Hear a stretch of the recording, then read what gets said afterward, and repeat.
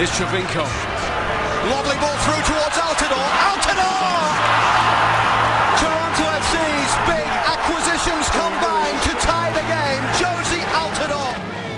The Two Solitudes Soccer Podcast with Dwayne Rollins and Kevin Laramie. The award-winning soccer podcast that covers every single aspect of Canadian soccer. And now, without further ado, here's Dwayne Rollins. Welcome to the Two Solitudes Podcast. I'm Dwayne Rollins here on Thanksgiving Monday in Toronto, Ontario, Canada. Kevin is on vacation, so this week's podcasts are going to be a little bit hodgepodge, but we needed to sort of scramble today to get one out because TFC decided that I didn't need a Thanksgiving. Thank you, TFC, as always. Bill Manning, hired as president of Toronto FC. He replaces basically Kevin Payne, although it's been a while. There hasn't been a president of TFC since Kevin Payne left, so many years ago. So we broke that down a little bit. I had Jonathan Tannenwald from Philly.com on to sort of tell us what Mr. Manning brings to the job from his MLS experience in Salt Lake. Talked a little bit about what it might mean to the market and things like that, but Jonathan generally was brought in as an expert of MLS. And then I had Anthony Chatera, of course, of Red Card Radio, on to talk about the local scene a little bit. Anthony knows the local scene very well.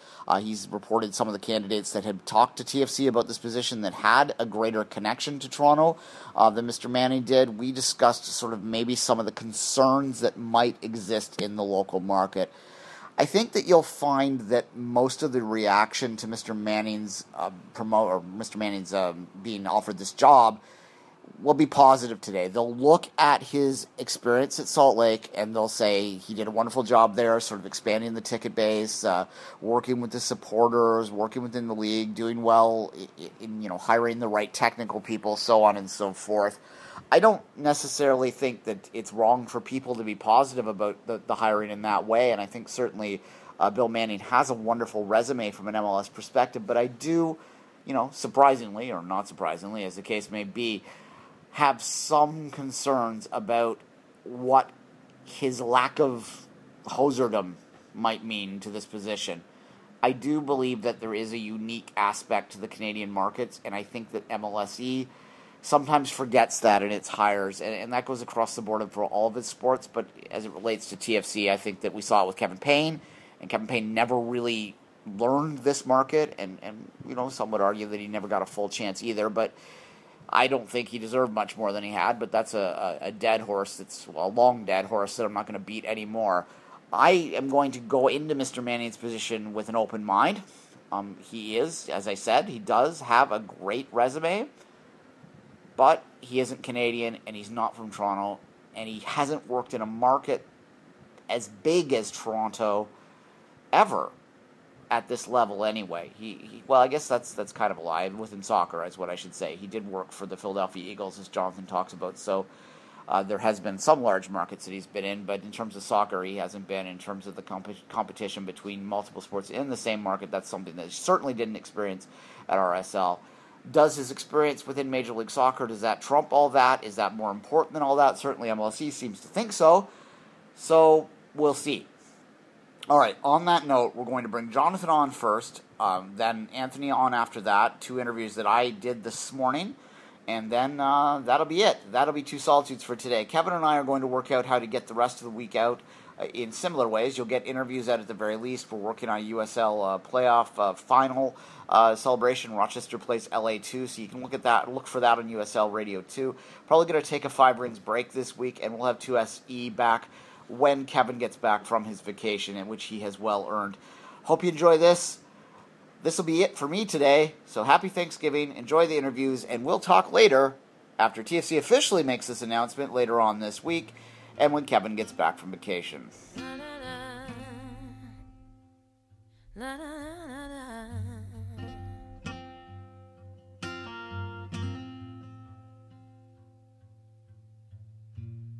Dear Mr. President, come take a walk with me.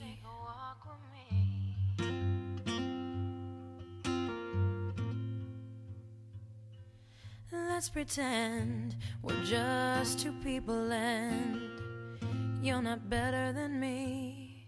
I'd like to ask you some questions if we And welcome back to a Two Solitudes Thanksgiving Monday edition here in Canada. TFC decided that we didn't deserve a day off. They made an announcement today that Bill Manning, the former executive president of Real Salt Lake, is now the president of TFC. Jonathan Tannenwald from Philly.com joins me to sort of help us understand who this guy is and what he might bring to TFC. Jonathan, thanks for taking some time. It's a pleasure. I've gotten plenty of Canadian team press releases on the American Thanksgiving over the years. Yeah, but you're not in Canada, so that's there you go. We just call that Thursday up here, so as you call today's Monday.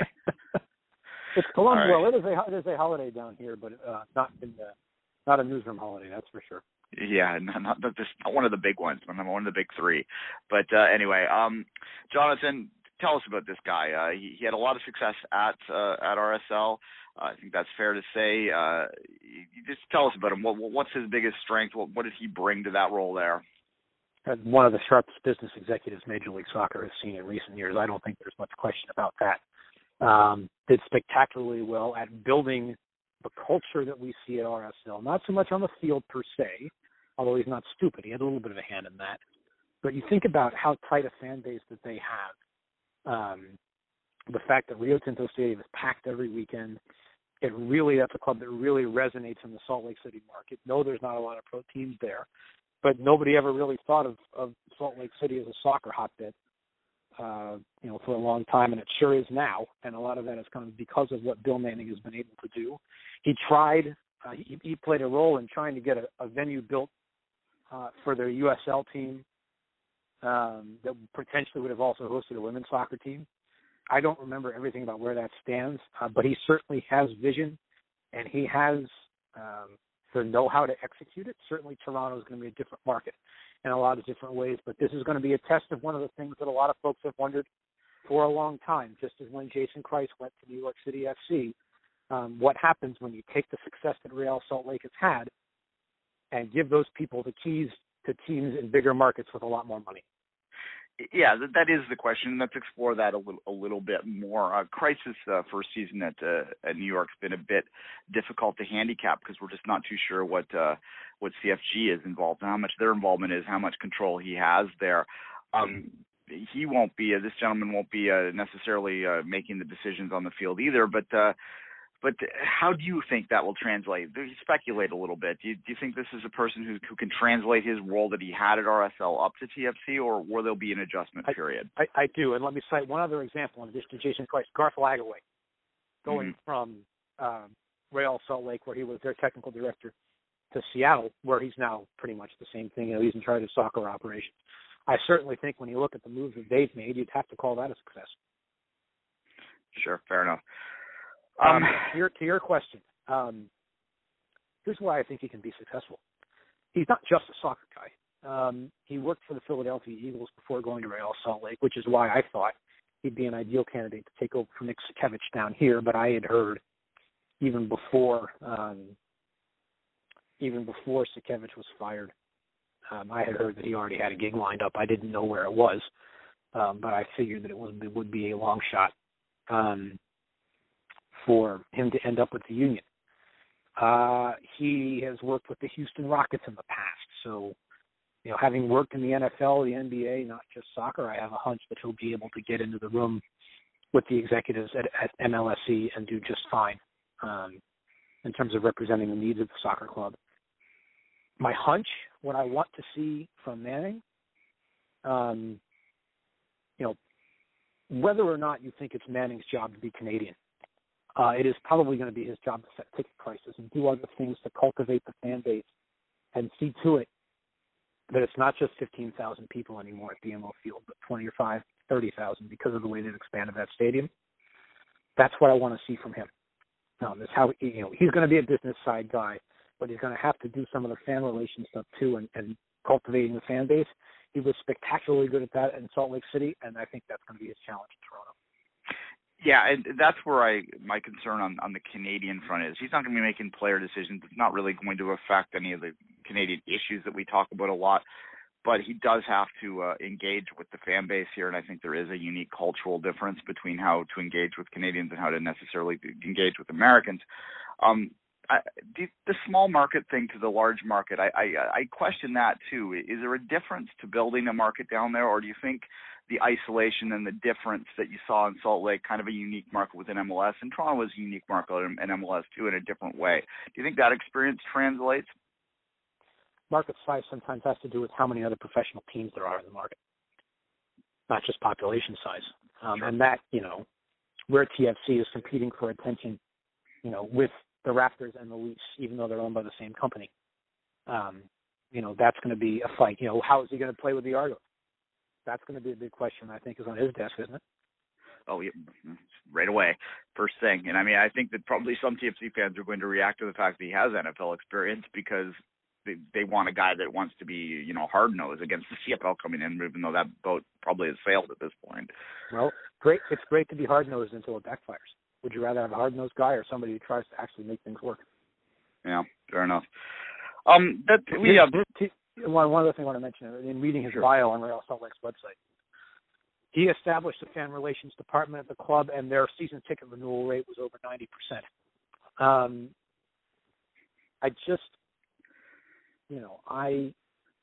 I know he's American, and I know he's going to get prejudged by a lot of people for being American, including the fact that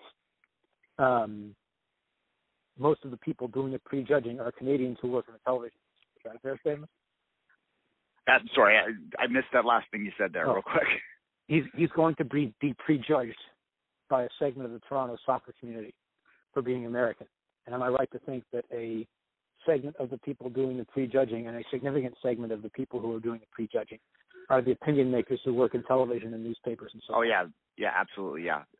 With the Blue Jays appointment, which is the one that happened recently, to take over from Paul Beeston, who, of course, is a legend in this market, there's been a lot of criticism of the fact that it's an American. It's not so much an American. It would be also, I think, criticized if they hired someone from Vancouver.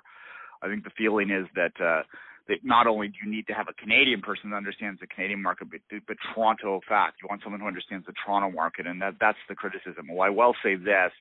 In the release today, it did indicate that he's moving his family to Toronto, which I think is an important consideration. Even Brendan Shanahan and the Leafs he lives in New York City right now, which he's been highly criticized for, and there's been other executives in Toronto sports that have been highly criticized and taken over to task constantly for not living in the city. So that's a good start right there. Well, I understand why Alex Anthopoulos was criticized for a long time, but at the moment they're in the playoffs, and I'd say that Masai Ujiri is doing a pretty good job too. Yeah, well, the Raptors were a bit of a harder comeback. We're not into talk about that today. Actually, Jonathan, can we turn it a little bit on just the Salt Lake side of things? We do have listeners down there. What does it say for them to lose the last of their big three right now? Should that market be worried? He will. He's been gone for a couple months. Yeah, sure, but he left a while ago, and I don't want to speculate too much. He left in August officially, actually. I don't want to speculate too much, but the pressure right now is on Delroy Hansen, the owner of that team, who's got a lot of money personally. He's personally very wealthy. RSL doesn't spend a lot of money. It's not because Delroy Hansen doesn't have it. He has it. And, it's the job of, who's their technical? Craig Weibel, I believe, is their technical director now. It's his job to get Hansen to spend it. I think he's starting to. We've seen him make a couple of big moves in the second half of this year. But the pressure's on Hansen, and I know they've made a couple of organizational moves in the last few months to shore up the front office. But I think it's going to take a while before all of that really shakes out, and we know the full effect.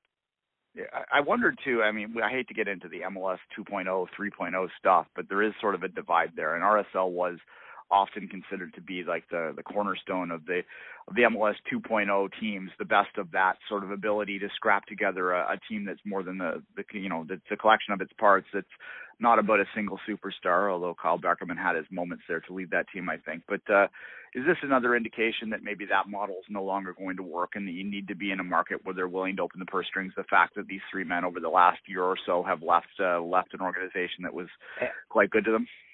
Ask me again in about 2 weeks from today. Once we know whether they're in the playoffs or not, ask me then. Okay. I look at the East. I look at DC United, and I look at Columbus, and I even look at New England, even though they're spending a lot of money on Jermaine Jones. I mean, I look at the Red Bulls are not spending a ton of money, but they're pretty smart. I don't know. I don't know whether the old model is dead yet, and I'd also know, Dallas being on top of the West is a pretty significant statement too. I don't know whether the old model's dead yet. I certainly think it's dying, but I think it may still have one last hurrah left in it. How much do you think he'll have? How much of a role he'll have in establishing the academy and working with that? Is that a big part? I was wondering if you were going to get to that for me, because I'm well aware that for years now, the number one signing at the very hardest core of Toronto FC's fan base has wanted the club to make is the head of Sigma. Mm-hmm. And that, for some number of people, is all that matters. Interesting. And it's look, I shouldn't name names, but I know that of what I've bounced around this a couple of times. We've danced around it on this show. If there are guys out there like Jason DeVos who are going to prejudge, and I love Jason, he's a great friend of mine, I think he does great work, but if there's guys like him who are going to prejudge every hire that TFC makes because they are not from Toronto, never mind whether they're from Canada, and if they're not Sigma specifically because of what they did with Kyle Larin, I don't think it's fair. Yeah, I just don't think it's fair. There is no doubt that Jason's Achilles heel, so to speak, is his past experience working opposite of TFC Academy, and there might be a little bit too quick to criticize there. It's something that we I want to make it clear that it's not just him. He's just the highest voice, the voice that you most hear right. often on it. Yeah. No, right. Certainly, you're right. There are lots that automatically attack anything TFC Academy does, despite the fact there's some ample evidence that TFC Academy has done some solid things as well. They produce some good players, and that should be recognized. Bobby at Sigma is someone that I've heard that a lot of people are after to run the technical side of a professional club, and perhaps in a league that we've talked about as well. There might be a big movement to get him involved deeply in that too. Sigma's done a wonderful job, and I think the competition is good for both sides if they can find a way to not, to make that work and not just try and sabotage each other. I don't begrudge Sigma its success at all. I just don't like the fact that every single I look at what TFC's academy is doing relative to, and Montreal and Vancouver too. The Canadian clubs have some of the best academies in Major League Soccer. And I know it's taking time, and I know the Canadian players aren't necessarily getting on the field as much as people would like. But they're still a far cry better than what a lot of the academies in the U.S. are doing in Major League Soccer. One of the criticisms that the academy gets up here, which I don't necessarily agree with necessarily, is they feel that they should go with more of an affiliate model as opposed to a standalone model, which is more what they are. I don't know whether this is a bit of an off topic, but whether you think that the affiliate type of style is better than having one academy where you try and collect everyone and have them under one roof. I don't know. What are your thoughts? Sounds to me like some people who want a piece of the pie. Yeah. That's a lot of the criticism that I hear, and I don't quite get that. I think that's a cheaper way to do it in a lot of ways. I'm not to say if you want a piece of the pie, then say you want a piece of the pie. But I think that the integrated model is the way to do it. You look at Los Angeles, for example, where the Galaxy kids are literally having lunch with Giassi Zardes and Steven Gerrard, and are in the USL final too. So there's a lot of success there 2 years in a row for a deep run within their USL team. So. And TFC, to its great credit, has the physical infrastructure already in place. I've been to Downsview. It's one of the best training facilities in Major League Soccer. Absolutely. All right. I guess at that note, Jonathan, I do thank you for your time on short notice. I'm going to wrap it up and bring someone else on to talk about the Canadian side of things as we've gone on this. So we'll leave it at that, and we'll talk soon, Jonathan. Absolutely. It's a great hire. My hope for him, and what I would say is an expectation for him, never mind the academy, it's going to be how he cultivates the fan base and reaches out and sees to it that those fans at BMO Field are full every weekend with people who really want to support that club and not just Sebastian Javinko. All right. Cheers. You have these kind of ethnic social clubs, right? And especially in inner cities. And in Brooklyn, we were called the Brooklyn Italians. So it was an Italian social club that sponsored our team.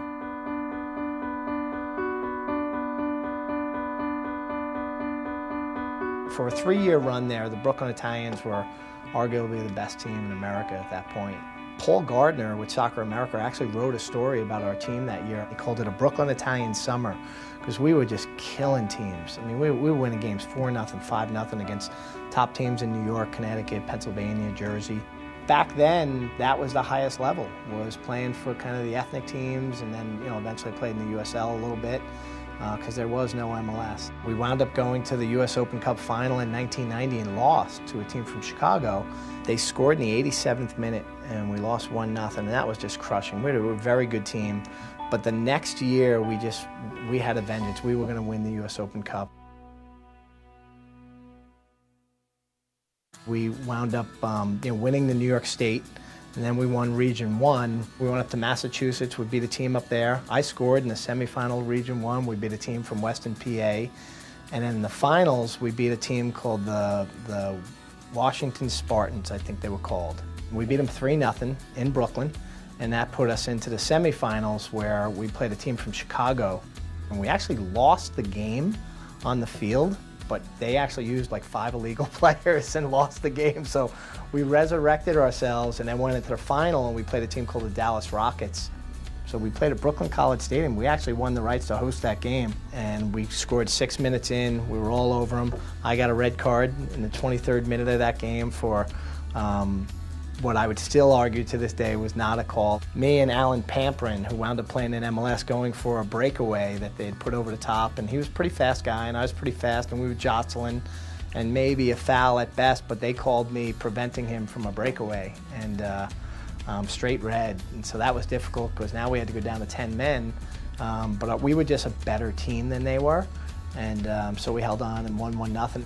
I wanted to win so bad, and then to get a red card 23 minutes in, and I remember I had to leave the stadium, and I took my car and I drove around to where there was a fence and I could still watch the game, and I had to sit on the hood of my car. I was able to get in at the end of the game. There was no one stopping me at the end of the game, so I got in and I celebrated with the guys. And welcome back to the Two Solitudes Thanksgiving edition here. Anthony, we have Anthony on the line here to talk a little bit about the local scene. Anthony from Red Car Radio, we know him well. How you doing today? I'm good, and happy Thanksgiving to you, Dwayne, and your family.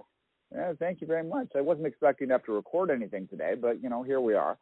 Bill Manning, hired by TFC on Thanksgiving Monday. I'm not sure why they didn't wait a day, but maybe it was because they've hired an American and they weren't thinking about it. I don't know. What are your thoughts on the fact they didn't hire a local candidate for this, Anthony?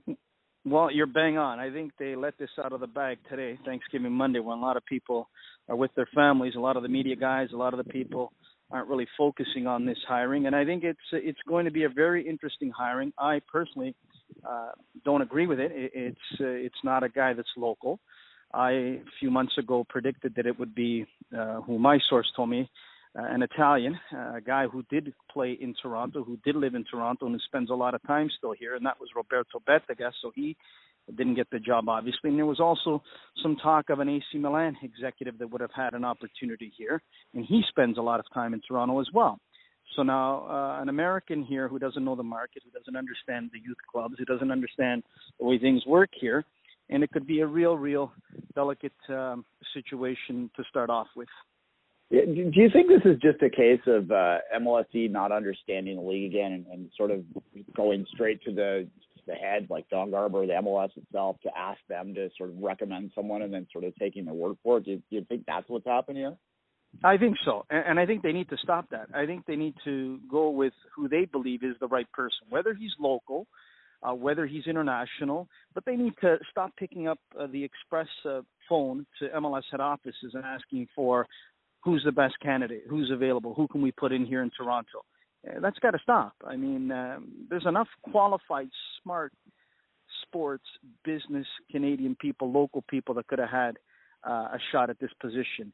And one guy that comes to mind right away for me anyway is a guy that has a history in business here in Toronto. And some people might say, Anthony, that's too much of a long shot. But I'm going to give you a name. I think Bobby Arushi should have been given an opportunity. He's worked in the business community here with a brewery for many, many years. He's played the game in the North American Soccer League. He knows MLS. He's followed it intensely. And here's a guy that I think should have been given a shot. certainly, Bobby, if you know him, is a very intelligent guy in the game, but maybe does it fit the mold, I guess, is maybe what people might say to that he's not someone that looks like an MLSD executive. Perhaps they're trying to have some idea in mind, and rather looking for a candidate that might be unique and might bring something different to the role, they're just looking for a suit, for lack of a better way to put it. Is that your thought? Well, I mean, let me ask you, is this the right guy for this market? Bill Manning, is he the guy that's going to, listen and understand the concerns of the local businesses, the local youth clubs, the structure? You and I both know, Dwayne, it's a real nut to crack here in Ontario and in Toronto specifically, with academies, clubs, the politics, what have you. And I think if this was a Canadian hire, someone in our area, in the local area that understands the ins and outs, I think it would have been much more well received. Yeah. What I'll say, and I'll have my own comments later on in this, but, he certainly has had success at MLS, and you can't deny that. But is Salt Lake the same as Toronto? You forget even the American-Canadian aspect. If you're talking about the smallest market at MLS going into one of the largest markets in MLS, you're talking about a market that has really only one other professional competition in the Utah Jazz of the National Basketball Association, as opposed to Toronto, which is a team that has multiple teams in multiple leagues. So it's a lot of different factors at play here, and it's curious to see that MLSE has gone this route again. But then again, it isn't, because they tend to hire Americans for these roles. And this isn't anti-American. It's just, are they looking at the local market or not? No, and I agree with you. I'm not anti-American. Good luck to Bill Manning. I hope he does a wonderful job for TFC, and I hope he's very successful. No ill will towards him. But when this announcement, I was here at Kia Training Grounds. I'm still here at the Generation Adidas Cup. Some wonderful teams from all over MLS are here. And as soon as the press release came out, the first thing that hit my head, I'll be honest, Dwayne, was we really, really now need to focus in on building our own Canadian soccer league coast to coast, so Canadians can have jobs in management, in the coaching department, on the field, on and on. No disrespect to our American brothers down south, but it's time we start taking care of our own. Yeah, which has always been the argument there. All right, let's turn it somewhat positive to end the conversation. If you're Bill Manning, and you want to be successful, and let's just say for the sake of argument, he is someone that is going to listen to these concerns, what is the first thing that he should do as president of TFC when he comes in on Friday? What should he do to make sure that these fears that are being expressed aren't brought to fruition? It's simple. The first words out of his mouth, he should say, in my opinion, is I'm going to sit down, have a town hall meeting with all youth clubs, presidents, technical directors, all people of importance in Ontario soccer. I'm going to sit down with them, and I'm going to make them understand what I would like to do and hear what they would like to see me do as well. All right, fair enough. There is a good sign that he is moving to Toronto. He's not going to commute from the United States. He's a fellow from New York State, so that would have been easy enough to do, so that is a good sign. Anthony, thanks for taking some time, and enjoy the rest of the Generation Adidas tournament. Pleasure's all mine. Keep up the great work, Dwayne. Cheers. The Canadian Review on the Two Solitudes Soccer Podcast. And welcome to the Canadian Review. Kevin here, live, on location, in vacation, live from South Carolina, United States, y'all. In the South, I'm here to talk about Canadian soccer, and a very not busy weekend in Major League Soccer. Only one game this weekend, the Montreal Impact versus the Colorado Rapids. The Montreal Impact are having a 3-game road trip that's going to end up in New England next Saturday. But it was last Saturday, Dick's Sporting Goods Park in Colorado, where DJ Drogba scored the greatest free kick of the history of the Montreal Impact, and probably the greatest free kick in the history of Montreal soccer. He did one a couple weeks ago, but the one he made on Saturday was a beauty, a cracker, a hell of a shot, dipped straight into the net. Nothing Zach Namath, the goalkeeper of Colorado, could do. And the stare-down celebration that DJ Drogba did to the camera after that goal will be remembered forever. It will go down in history as one of the most intimidating, I'm still scared, the most intimidating celebration in the history of MLS. Yeah, maybe I'm a little too high on my hyperboles, but that's the feeling I had when I watched him. Damn, Drogba. Damn, I was scared watching you to score that goal and the way you looked at the screen. Anyways, what a cracker of a goal for Drogba. Montreal Impact getting closer to clinching a playoff spot in Major League Soccer, especially in the Eastern Conference, with that win on the road. Their third of the season. 1-0. It's finished. Clean sheet. My man of the match, though, is not Didier Drogba, because Evan Bush did an amazing save at the 92nd minute to keep the 3 points for Montreal, the crucial 3 points for Montreal in the race for the playoff. The Audi 2015 MLS Cup playoff, which there's a couple of scenarios left, but basically Orlando ties or loses against New York this Friday, and it's done in the East. It's just, remember, it's just a question of who finishes where. But if Orlando loses Friday, or a tie, or a win by Montreal this Saturday, would clinch Montreal and back a spot in the playoff of 2015 in the Major League Soccer. But to do that, they need to either beat New England or hopefully Orlando loses. If Orlando loses, it clinches a spot for the Revs, the Columbus, TFC, and Montreal. So Orlando loses, they're done. So Montreal can get a win in New England, we'll see. But your best bet, a tie or a loss by Orlando, will guarantee the boys of Mauro Biello to be in the playoff in 2015.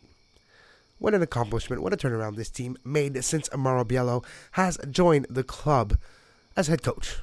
And as you noticed, I didn't say interim because I haven't heard that word speak in a couple of weeks. And to be quite honest, I do feel Mauro Biello will have the job next year. I do feel it's his team, his club, and he knows what to do with it. And he has shown it in the last couple of months. So Mauro Biello, in my opinion, the man for the job for the Montreal Impact. An ASL score in Canada this week for the Canadian Review. We had the Cosmos playing against FC Edmonton. And the Eddies, well, they got blown out 3-0 Cosmos. And like Colin Miller said after the game, if our player's going to play and defend that way, there's no way we're going to win. And there's no way we're going to be close in the game. And there's no way we're not going to concede 3. So I have to agree with Colin. And very bad timing for the Eddies. They need to rack the points to come back a little bit in the playoff chase. Big blowout loss. Hopefully that loss doesn't have any sequels and more consequences. So that's going to be very important for them to keep the confidence high and try to get the most amount of points possible to get a spot in the postseason or the championship.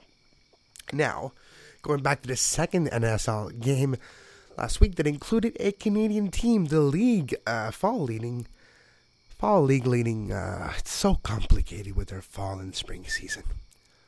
And they're overall leading to the league leading Ottawa Fury 1-1 draw versus a team that's going to be probably a direct rival eventually.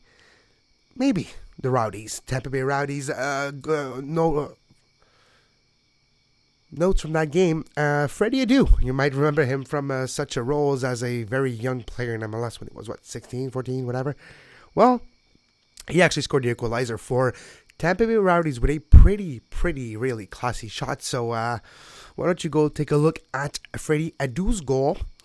Ottawa Fury continuing to having a very, very successful fall season, leading an ASL, and actually probably will host a postseason game in Ottawa. Probably the first team in Canada to host a play. Well, not probably. If the game happens before another Canadian team can host that game, will be the first professional soccer playoff game played. When I say professional, I just mean it's just not Canadian. The highest level, almost. Like, it's not Division 1, but it's getting close to it. It would be just great to have that game, a playoff game in Ottawa. everybody in Ottawa, the Stony Monday Riot, guys from Ours is the Fury, good luck. Hopefully, you will have that. It's almost guaranteed, I know. But you will have that playoff game. And until next time, here on the Two Solitudes Soccer Podcast, thanks to Jonathan Tannenwald, Anthony Teixeira, Dwayne, thanks for taking over while I'm on vacation. Myself, Kevin Larme. We're going to talk to each other very soon in the next couple of days. 2SS related this week. And Off the Woodwork's coming in the next couple of days. And until next time, have a great soccer.